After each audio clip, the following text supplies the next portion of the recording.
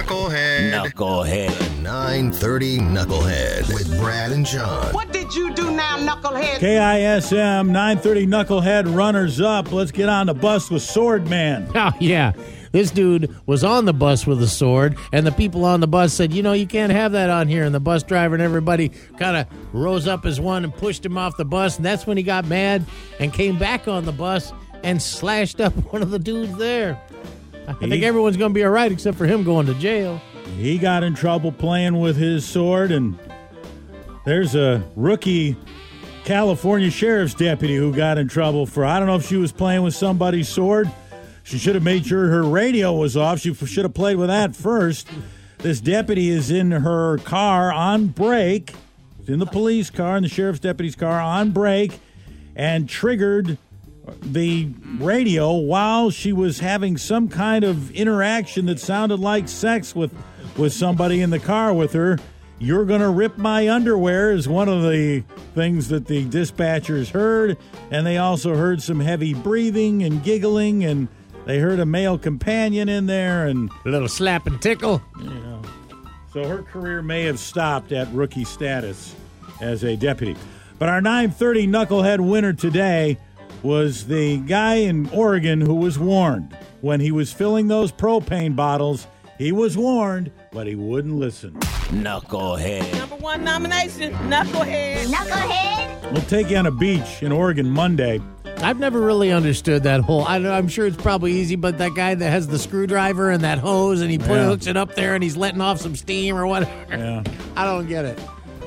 Yeah, so this guy, he's doing this in a gazebo on a beach in Oregon, and there is, it's wintertime, so there's a heater in there, and it's an open flame it's an open flame heating source that they have inside this gazebo. Maybe one of those sunflower kind of things. Could be, I don't know, but again, this is open flame, and this guy is refilling his propane tanks in front of this open flame. Well, it's an open flame propane heater is what it is, Brad. And he's filling these tanks in front of it, and people are walking by and they're saying, you know, you should be doing that. There's an open flame over there. Shouldn't do that. And there's some more people walking by selling, boy, I really smell that propane going there. That doesn't smell good when you got that open flame. Leave me alone. I know what I'm doing. Why don't you mind your own?